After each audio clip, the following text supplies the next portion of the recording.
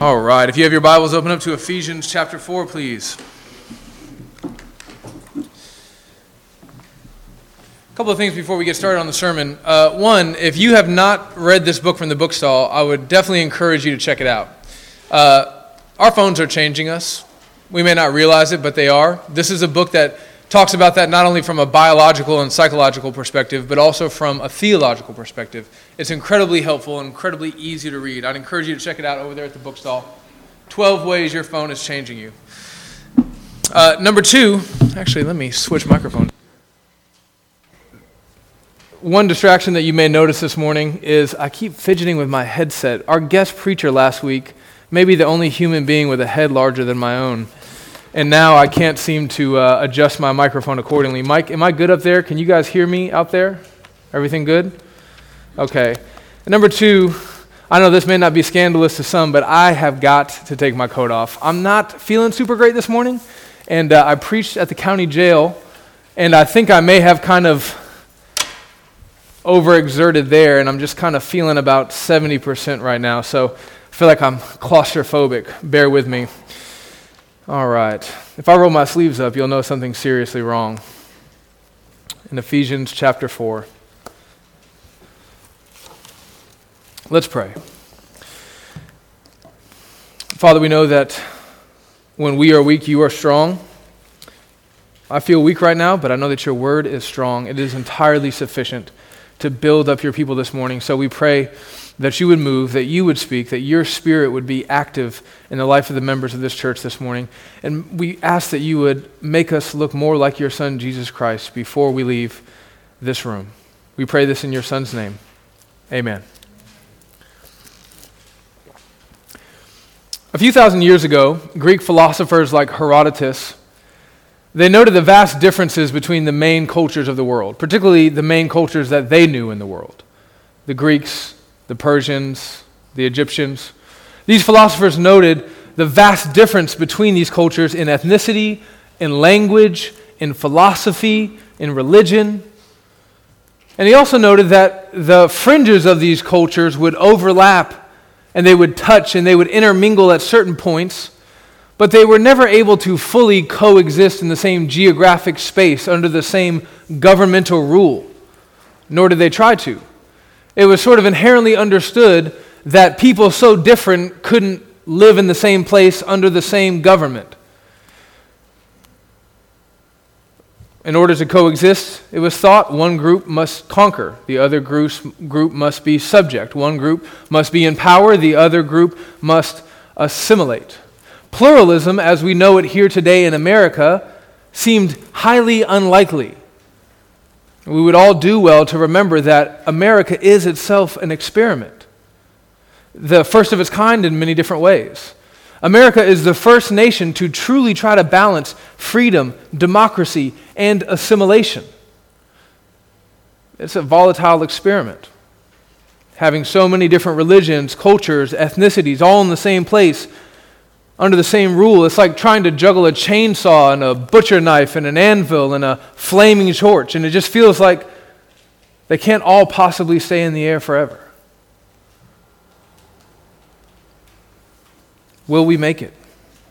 Will the American experiment succeed? This is all we've ever known, so it feels like it has to succeed. But that's not necessarily true. Is the kind of unity that the founding fathers sought after and planned for even possible? Can Muslims and Jews and Christians peacefully cohabitate? Can you be both Mexican and Nigerian and Russian and American at the same time? Can you be pro-life and pro-choice and live in the same neighborhood? Well, I think time will tell, and I'm hopeful.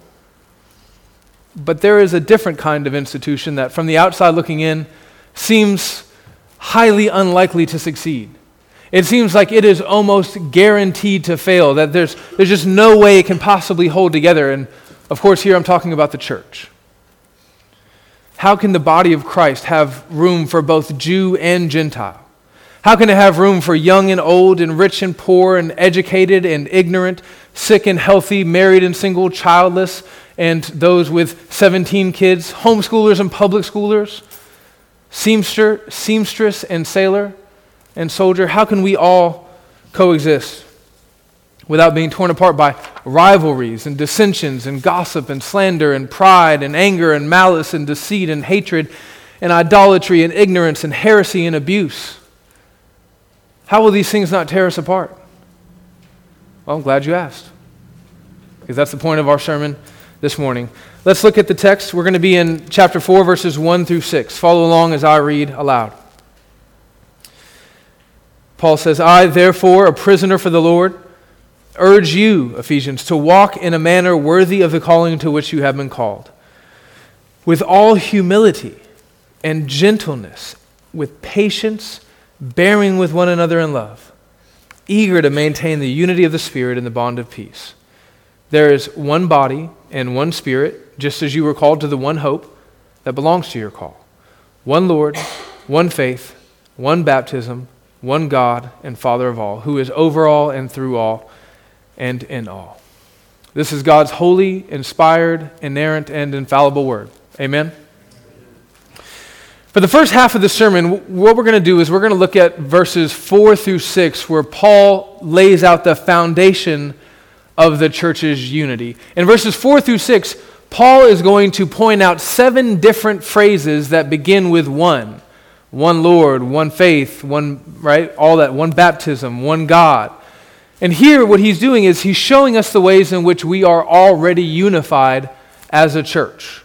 Then in the second half of the sermon, in verses 1 through 3, so we're going to start with verses 4 through 6 and then work backwards, we're going to look at how Paul teaches us to live together in unity as a church. How do we live out this unity that we have been given? So let's look at verses 4 through 6 together. In order to do that, we have to remember some things that Paul taught us back in chapter 2. So let's flip back to chapter 2. And in chapter 2, what we're going to see is that Paul has already taught the Ephesians that their unity is a done deal. Paul has already taught the Ephesians that unity has been accomplished by Christ on the cross. In chapter 2, verse 14, Paul says that Jesus himself has given us peace in the church. Look there. It says, for he himself is our peace, who has made us both one and has broken down in his flesh the dividing wall of hostility. So there was 2, now there's 1 because of what Christ has done. There was disunity, and now after Jesus moves, there is unity. In verse 15, Paul says that there is now one new man. There's not 2 men, there's 1 man in place of the 2. Another picture of unity. In verse 16, Paul says that this unity was accomplished by Christ on the cross. In verse 18, Paul says, now that there is one body, everyone who is a part of this one body has the same access to God through the one Spirit. Look at verse 18. It says, for through him, that's Christ, we both have access in one Spirit to the Father. So this is the ground of our unity. It's already done. It's already accomplished. So when you come to what Paul says in these 7 one clauses or 7 unity clauses, when you begin and you see this one body language, it should cue you back into what you already heard in chapter 2. Remember, we tend to just kind of take chunks of the Bible and we just read them in isolation and we don't think about what's already come. But if you just sit down and read the book of Ephesians all the way through, as Paul says one body, you should be thinking about what he already taught you earlier in the letter about the 2 people coming together to form one body in chapter 2, verse 16. Then Paul moves on to talk about one Spirit, right? And this one Spirit is what he talked about in chapter 2, verse 18. There was Jew and Gentile, they become one, and now this one Spirit, the Spirit of God, inhabits that one body. You see this same kind of language in 1 Corinthians 12, where Paul writes this, for in one Spirit we were all baptized into one body, Jews or Greeks, slaves or free, and all were made to drink of one Spirit. Next, Paul moves on to talk about our one hope. He says, just as you were called to the one hope that belongs to your call. And this one hope is just the hope of salvation. There's not really a whole lot of deep things to say about this. Our greatest hope is that when we die, we don't just go into the shadowlands, we go to be with Jesus. And this is the hope that Paul has already been talking about throughout the entire letter. And here again, he's reminding them that this is our singular hope. Then Paul moves on to talk about our one Lord, one faith, and one baptism. One Lord just refers to Jesus, okay? Jesus has already been called Lord 22 times in the book of Ephesians up to this point in the first half. And so here Paul is again just saying, listen, we only have one Savior. Then Paul talks about the one faith. What does that mean? Is he referring to our subjective experience of trust? No, here the language of faith refers to the contents of the gospel. It refers to what we need to believe in order to be saved. And you see this same kind of language in other places in the Bible. So if you look at Jude 3, there's not really a chapter or verse number. In Jude 3, Jude says this, "Beloved, although I was very eager to write to you about our common salvation, I found it necessary to write appealing to you to contend for the faith that was once for all delivered to the saints." There, that the faith is just to contend for the gospel. It's just a synonym for the gospel. Then Paul moves on and he talks about the one baptism. Now, don't let the modern controversies and debates surrounding baptism influence the way you read this. Here, Paul is not thinking about believers' baptism versus infant baptism, because infant baptism didn't exist. Okay? Paul is also not thinking about dunking baptism versus sprinkling baptism, because that controversy didn't exist. What Paul is talking about here is the spiritual phenomena in which believers are united to Christ and his people through faith. And when we baptize people in this baptism, well, that is just an outward expression of this inward reality that Paul is talking about. Finally, in verse 6, Paul speaks of the one God who is the Father of all. Now, when Paul says that this one God is the Father of all, it's difficult to know if he's talking about all Christians, because he talks that way in chapter 1, verse 2. Or is he talking about all of mankind? Because he kind of talks about God that way in chapter 3, verse 15. After reading all the commentaries, my answer to you is I don't know. It's hard to say, but it seems like in the next clause, when he says God is over all and through all and in all, this would lead us to a more universal interpretation. Okay. We've kind of kept our noses like really closely glued to the text, and we're looking at this word and that word and this word. We've done like 7 word studies in the first 15 minutes of a sermon. That can be kind of brutal. So let's step back, take a breath, and remember what this is all about. Why is Paul talking about one Lord, one faith, one baptism, one God? It's because he's trying to teach us about unity. He's trying to teach us that there is a unity that we already possess in the Lord because of the gospel that we now have to live out. There aren't 2 Lords. There's one Lord. There's not one Lord for this faction in the church and another Lord for that faction in the church. You know, one for Calvinists, another for Arminians, one for cessationists, another for continuationists. There's not one Lord for women and another Lord for men. There's not one Lord for Jew and another Lord for Gentile. There's only one Lord, one Savior in the church for blacks, whites, Mexicans, Asians, everybody. There aren't 2 faiths. There's only one gospel. There's not a gospel of the Republican Party and there's not a gospel of the Democratic Party. There's one faith delivered one time.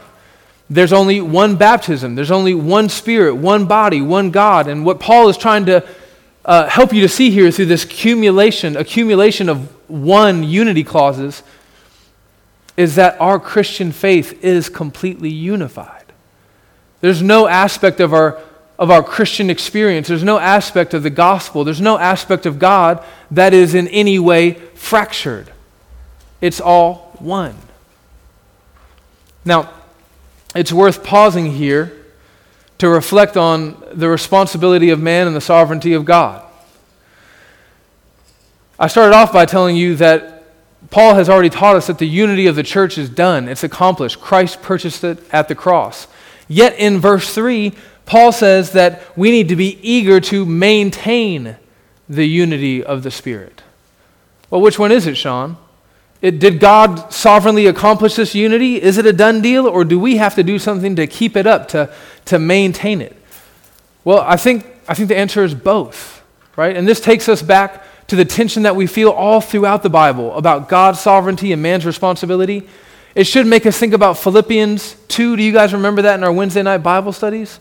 If you weren't here for that, Paul tells the Philippians, he says, listen, work out your salvation with fear and trembling.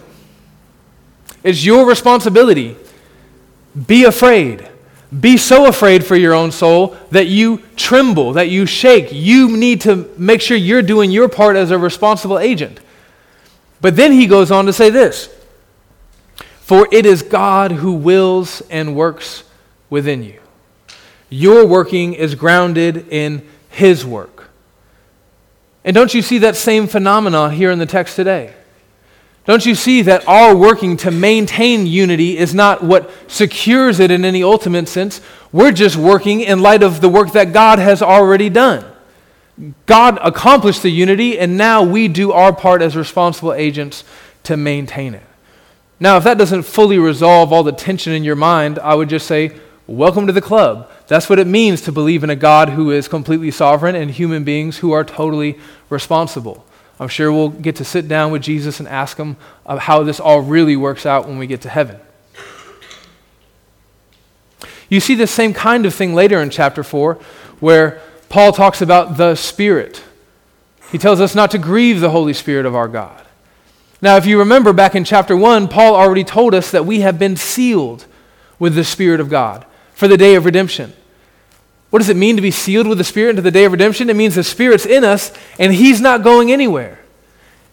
Yet, Paul says we must not grieve the Holy Spirit, right? So even though the Spirit's in us and He's not going to go anywhere because God has sovereignly placed Him there to keep us and to guide us, we still have to live in a certain way in light of the Spirit's presence. And the same thing is true of our unity. Even though God has given us a real unity, there is a sense in which we have to live in light of that unity to not undermine it or to weaken it in any way. If you ask the question, can the church lose her unity given to her by God? I think it depends on how you would answer these following questions. Can the bond of peace, which was established by Christ on the cross through the shedding of His blood, can that bond of peace ever be broken? And the answer to that has to be no. Can the broken down wall of hostility ever be rebuilt? No. Can the reconciliation accomplished by Christ ever be unreconciled? Can we ever lose our citizenship in the household of God? Can the structure of the temple that is being built up by God's very Spirit ever be broken down or undone? No. Can the access to God that we have gained by Christ's blood ever be denied at some later point? No. In chapter 1, the question then is this: how do we maintain our unity? How do we strive to maintain unity in the church with Democrats and Republicans and libertarians, with people from such different classes and cultures, even people with just such different physical features? You know, I'm looking at Will, I'm looking at Chancellor, I'm like, man, these guys could not be any different. And our natural instinct as human beings is when we're around people who are different than us in any way, we don't push into the differences, we pull away from them. How can we, especially with so much sin still present in our lives, ever maintain unity in the church? Well, Paul tells us in verses 1 through 3. Let's reread these verses so that we can still have them fresh in our mind. Paul says, I therefore, a prisoner for the Lord, urge you to walk in a manner worthy of the calling to which you have been called, with all humility and gentleness, with patience, bearing with one another in love, eager to maintain the unity of the Spirit in the bond of peace. Now, if you remember from my last sermon on Ephesians 4, verse 1, we said that what it means to walk is to live, right? So Paul is telling the Ephesians, walk in a manner worthy of your calling. He's saying, live like your salvation is true. your life has to match up with what you profess to believe. And one of the ways that we can tell that somebody actually believes what they claim to believe is if they live like it. If you call yourself a Christian, we expect you to walk like a Christian, to live like a Christian. There's got to be a song in there somewhere. Walk like a Christian, talk like a Christian? No? VeggieTales? Okay. And Paul tells us that there are certain characteristics of somebody who's walking the gospel walk. There's more than this, but these are just some of the ones that he rattles off in his letter. So we're going to look at each of them in turn. Each of these could be a whole sermon in and of itself. We're not going to cover them completely in depth, but we're going to look at 4 aspects of a gospel walk. Humility, gentleness, patience, and eagerness. Humility, gentleness, patience, and eagerness. So let's look at the first one, humility. C.S. Lewis noted that humility is not thinking less of ourselves, but thinking of ourselves less, right? The real essence of humility is not seeing ourselves as these tiny, sheepish creatures. It's the freedom to not really be so concerned with thinking about ourselves. Humility is when we think more about God and others than our own selves. Humility is a lowliness of mind. It's a demeanor and disposition that is quick to see our own faults, our own sins, our own flaws, and a slowness to see the faults and the sins of others.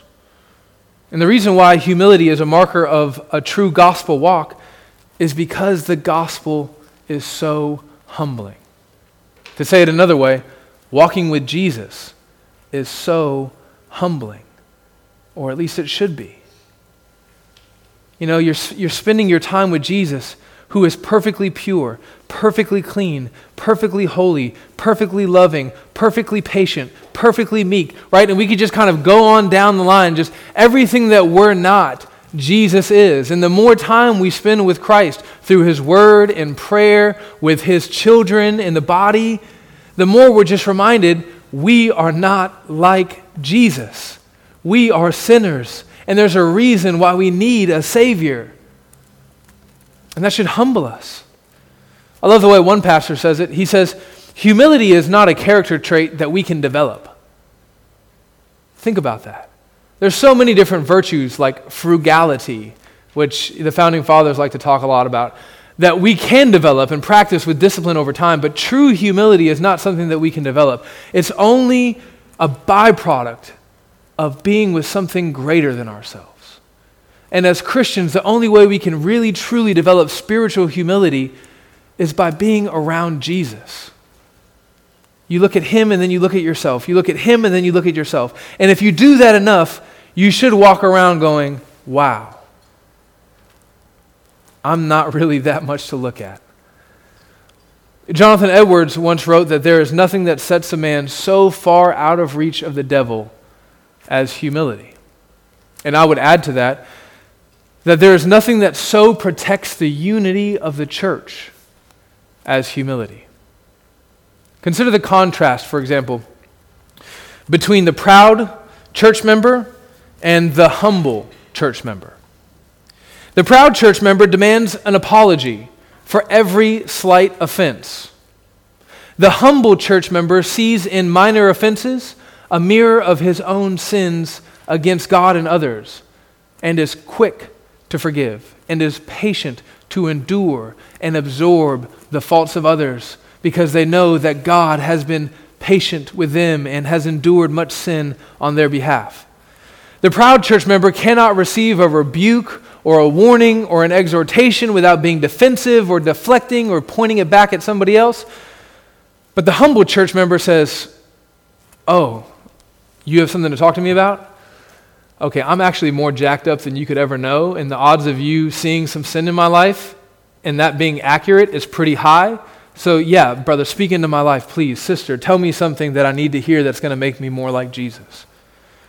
The proud church member demands his own way in every minor detail of the church, in music, in childcare, and in the kind of coffee, or if there is coffee, or if it's going to be London fog tea. Did I say that right? Did I do that right? Okay. But the humble church member, he just says, man, I'm just thankful that these people have loved me and received me into this fellowship, into this community. Who am I that these people should love me and receive me? I'm just so glad that they're here, to be here, even if the coffee is terrible, even if the pastor does try to make me drink Diet Mountain Dew. The proud church member says, I just can't deal with these people. You know?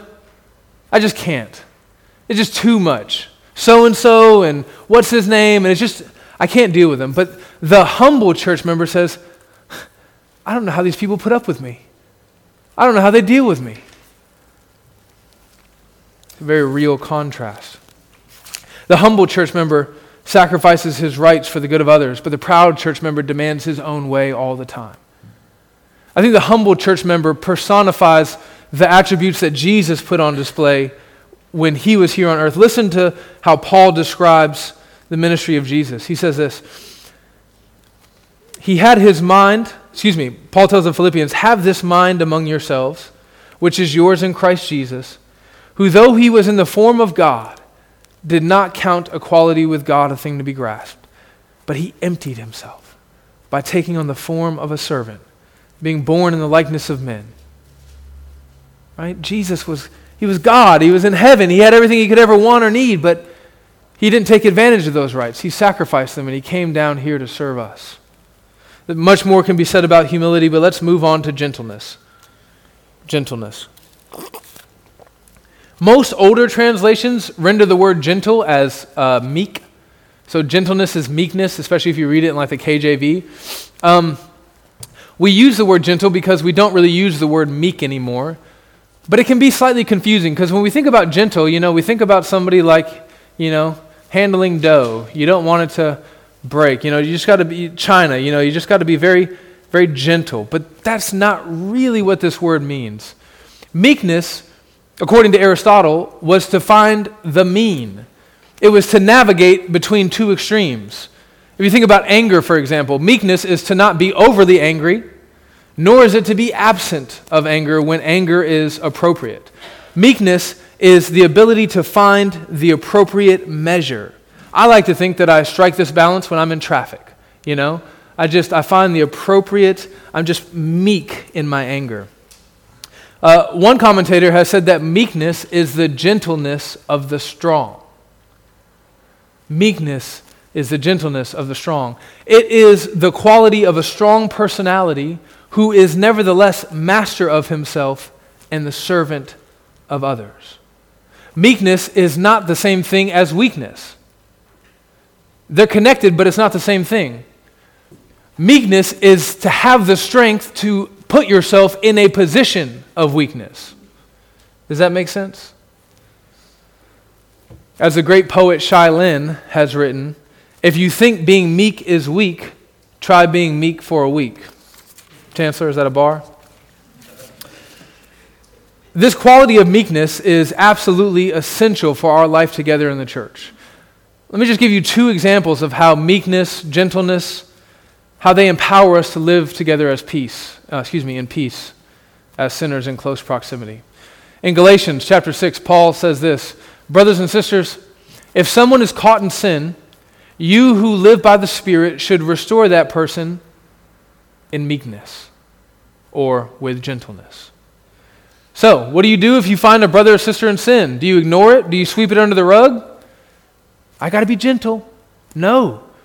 You confront it. You try to restore them. Remember, restore doesn't mean ignore. Restore means, hey, let's talk about this and let's fix it. Let's repent and let's try to follow Christ faithfully. And that's important, but what's equally as important in the mind of Paul is the way that we do it. We have to restore people with gentleness, with meekness, right? With a spirit that is at once strong and soft, that is full of conviction, but that conviction has to be tempered by humility.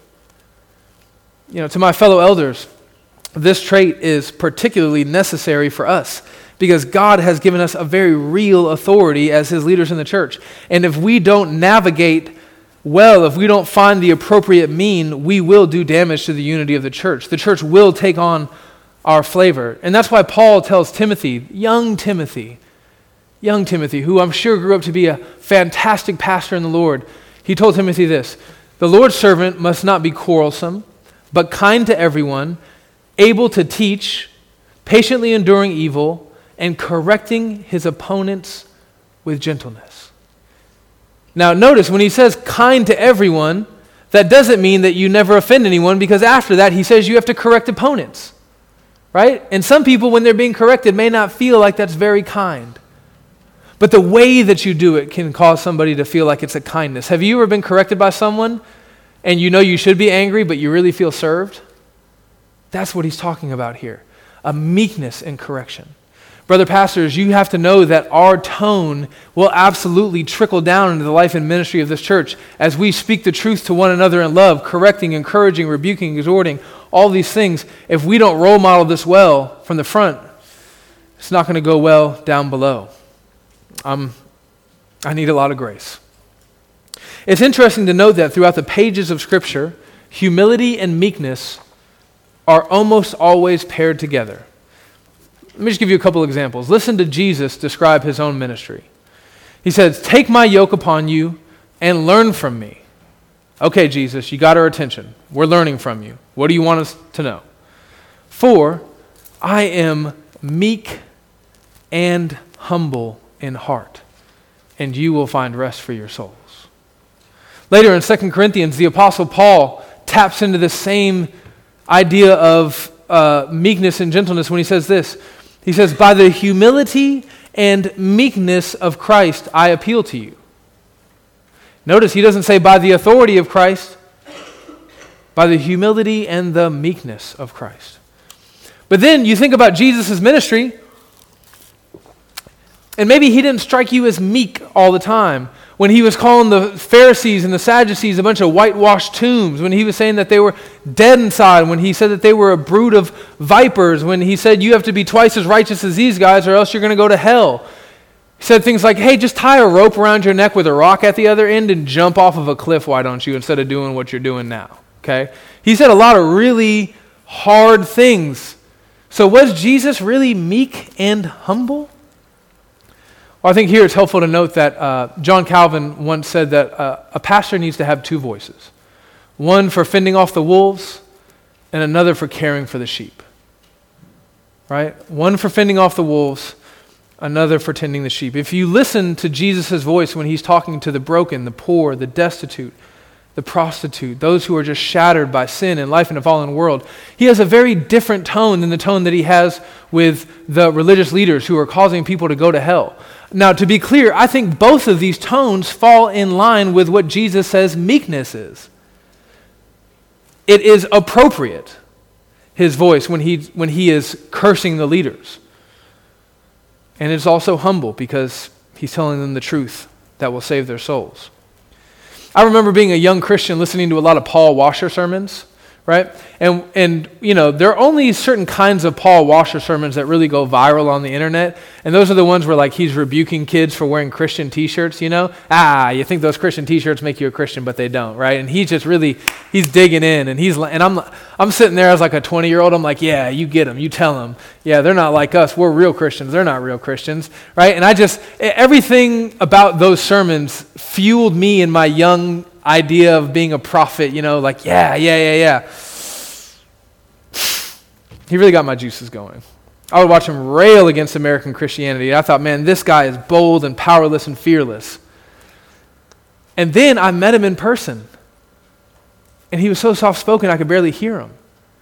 And he shook my hand. It felt like a dead fish, you know. Gave the guy a hug. He felt like he was going to break in half.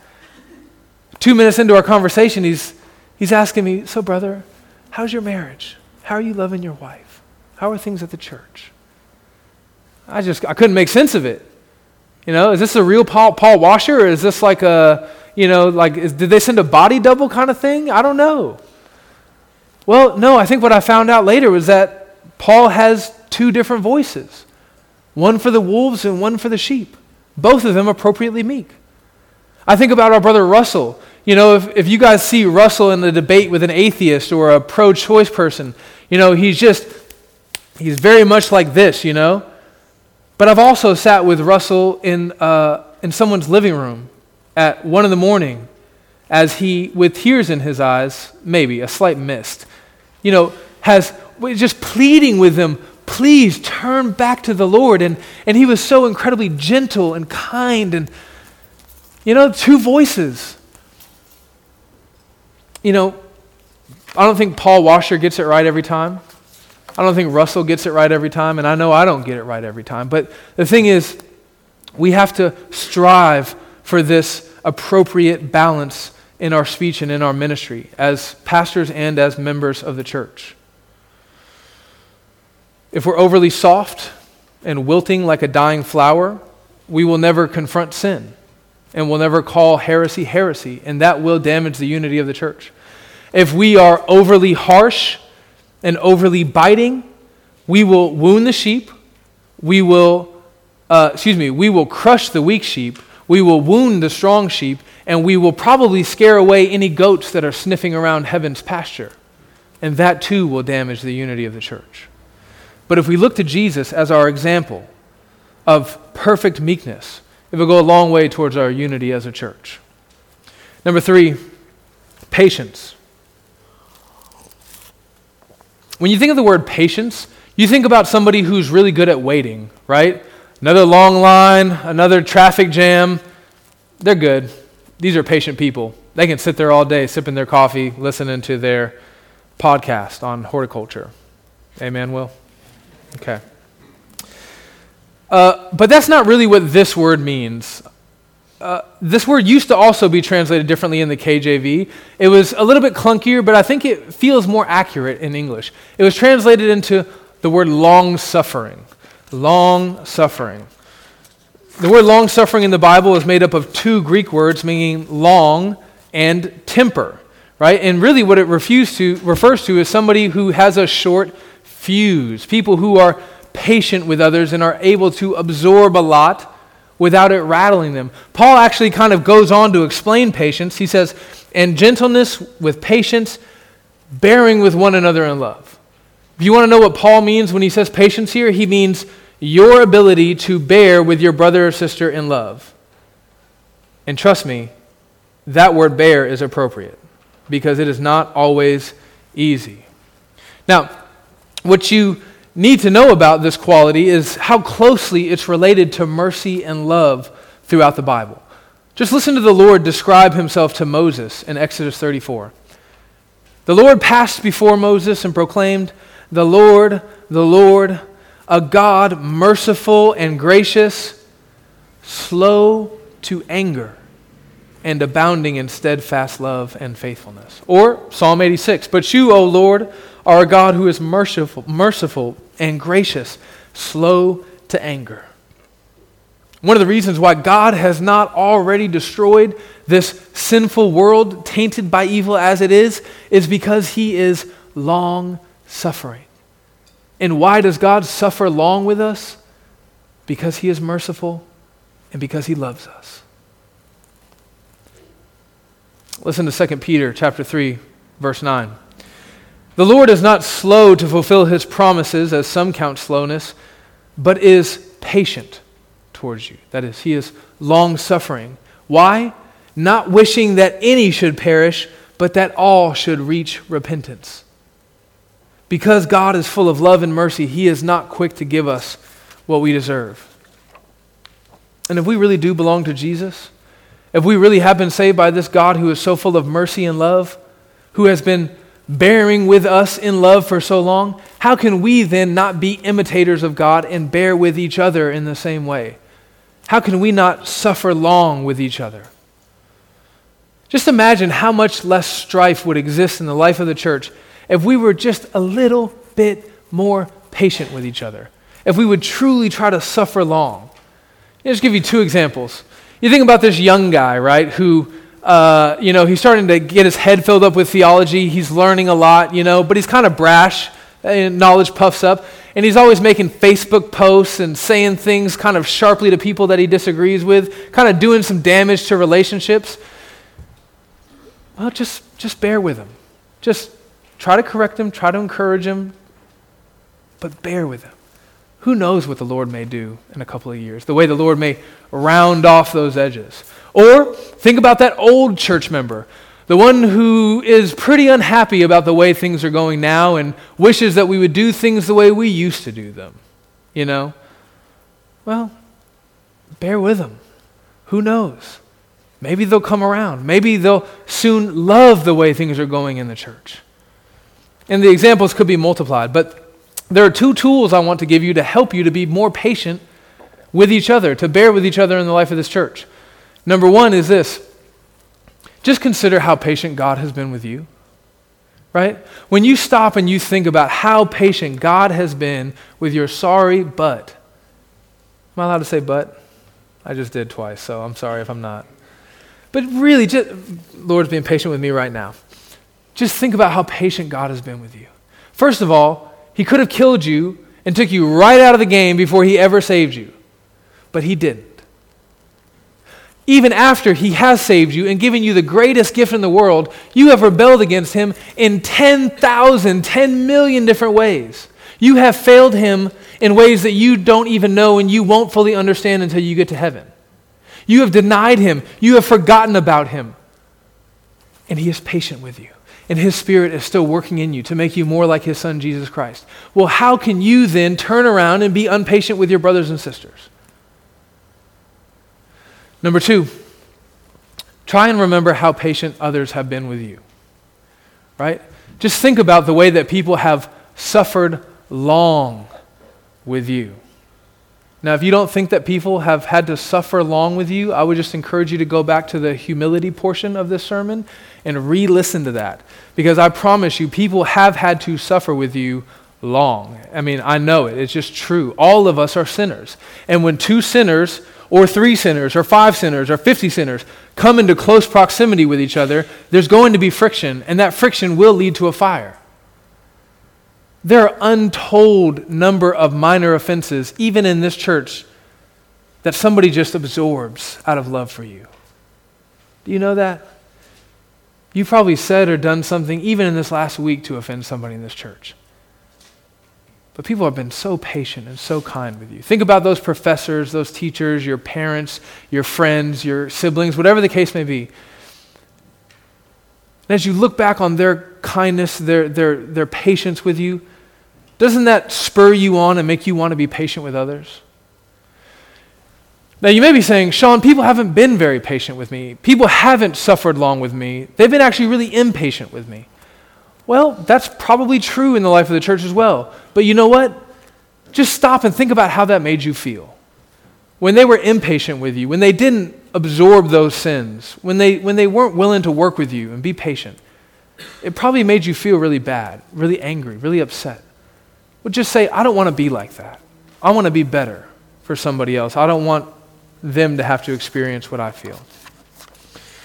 Now, you'll notice that in verse 2, Paul says that we have to bear with one another in love. In love. What this means is that patience for us cannot be a mere stoic virtue. We can't just do it as people who are sort of duty-bound to obey this characteristic of what it means to be a Christian. No, we actually have to love the people that we're being patient towards. Love is the glue that holds this whole thing together. And love being the glue is not some preacher's illustration that I just made up. Paul says that very thing in Colossians chapter 3, verse 14. Paul has just told the Colossians how to live together. He says the same kind of things here. He says, put on kindness, humility, meekness, patience, right? Same things, right? And then he says this, above all, put on love, which binds everything together. But Sean, what if I'm so angry or so frustrated or so hurt that I can't feel the love that I need to feel in order to be patient with my brothers and sisters? Well, friends, that's why I think the covenant is so important. In marriage, we enter into a covenant, right? And in that covenant, we say, hey, listen, come what may, I'm committed to you. Even if I don't feel like I love you, I'm committed to loving you. Rich or poor, right? Happy or healthy or sick, it doesn't matter. I'm committed to loving you. And the same thing is true of our church covenant in the life of this church. Whether or not I feel like loving everybody in this church all the time, is beside the point. I've made a commitment to love you. When someone joins this church and we walk through the membership process together, we look at the statement of faith and then we look at the church covenant. And what I tell people is our church covenant is you committing yourself to love this church even when we act unlovely.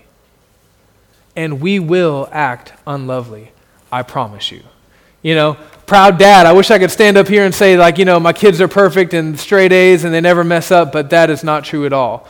Proud pastor, I wish I could stand up here and say that we're perfect as a church, that we never sinned against each other and there's never any disunity, but that's not true. I can't even pull that off. So our church covenant is saying, listen, okay, I know somebody's going to sin against me. I know somebody's going to offend me. It may even be one of the pastors, but I'm committed to loving you even in spite of that. As Paul was wrapping up his letter to the Christians in Thessalonica, he urged them to show unity in the way that they lived. And he said this, live in peace with each other. Okay, but how? He says, admonish the idle, encourage the faint-hearted, help the weak. So, i.e., do ministry, right? Speak the truth to one another in love, and be patient with them all. You see that? Paul doesn't say, hey, if you want to have unity together as a church, you just got to sweep everything under the rug. You just got to pretend that this friction doesn't exist. No. You admonish the lazy people in church. You encourage the people who are faint-hearted, the depressed, the anxious, right? You help the weak. But the way that you do it, you have to be patient with them. You have to endure with them over not just a day, not a week, not a month, years as we do life together in the church. I want to just take a moment and thank all the members of 6th Avenue for bearing with me, right? For suffering long with me. In my first 2 years of being a pastor, you all have been so incredibly patient with me as I have made pastoral blunder after pastoral blunder. I've never once felt like you all were wavering in your commitment to me or my family and your love for us. So I'm so thankful for you. And now I just want to charge you, brothers and sisters, to continue to live out this unity with the kind of patience that God has shown to us in His Son. Finally, let's move on to the last subpoint here. Eagerness.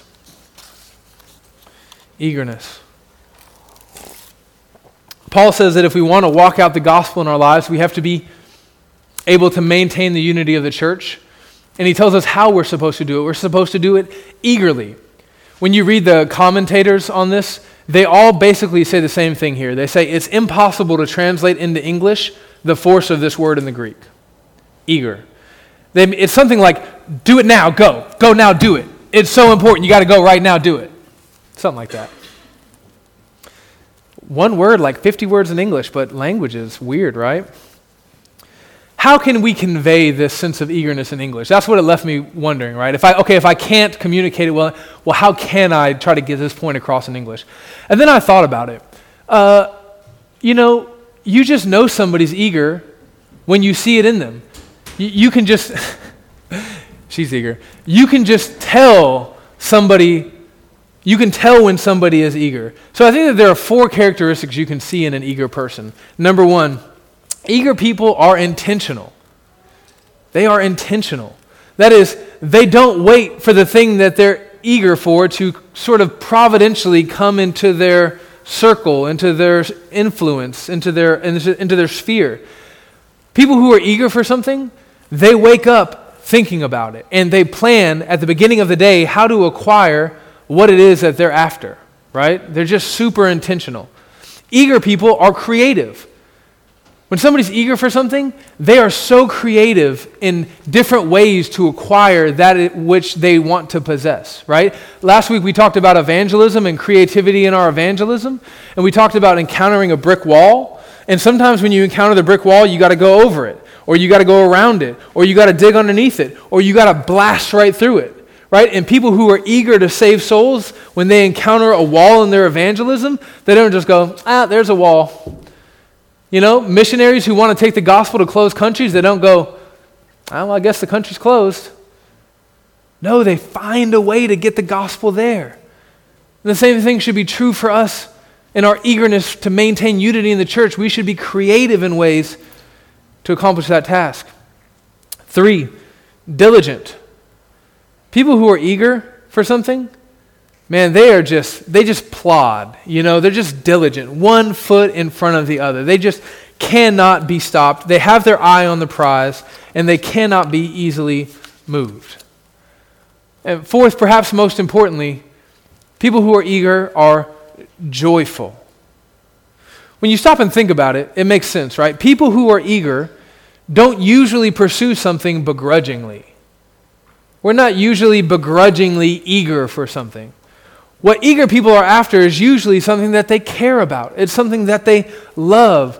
It's something that will cause them to wake up early and go to bed late and to sacrifice in 1,000 different ways. When people are eager for something, even that which they have to sacrifice, they can count that as a joy because they want what they want so badly. There are any number of different things that can destroy the unity in the church, but I think I can summarize it with these 3. Sinful attitudes, sinful actions, and sinful beliefs. And the only way to uphold the unity that God has given us in His church is to be eager to maintain that. And in order to do that, we must remember that Jesus loves the church. If we love the church the way that Jesus loves the church, we will be eager to fight for unity in the life of the church. Now, I know the sermon's running a little long here, but I got to get this out there. There is a way that we can misapply this command from Paul, and it has often been misapplied. There's a way in which we can strive after unity in the church that actually undermines unity in the church. You see it all the time. You saw it with big tent evangelicalism in the 30s and the 40s and the 50s. An example now from our times would be the United Methodist Church, right? When they were trying to figure out what to do with gay and lesbian clergy, when they were trying to decide on matters like the uniqueness of Christ and salvation, and they made a lot of really bad, unbiblical decisions that undermine the gospel. A lot of people wanted to leave the United Methodist Church. A lot of churches wanted to break off for the sake of gospel unity and unity with God. But there were so many people in the United Methodist Church who kept saying, no, look here, we have to maintain unity. But friends, you should know that that is not at all the kind of unity that Paul is talking about. That is not at all the kind of unity that Jesus aspires to, wishes that we would have. The unity that we're called to maintain is a unity of truth and love. A unity that doesn't call sin, sin is not unity. A unity that doesn't call false teachings false is not unity. It's like fool's gold. You ever seen fool's gold before? It looks and feels like real gold in every way, but it's not valuable at all.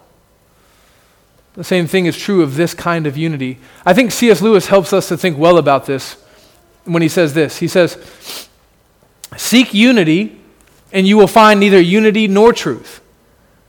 But seek the light of truth, and you will find unity and truth. I think this way of thinking about unity is right, especially if we remember that believing in the truth is what gives us our unity in the first place.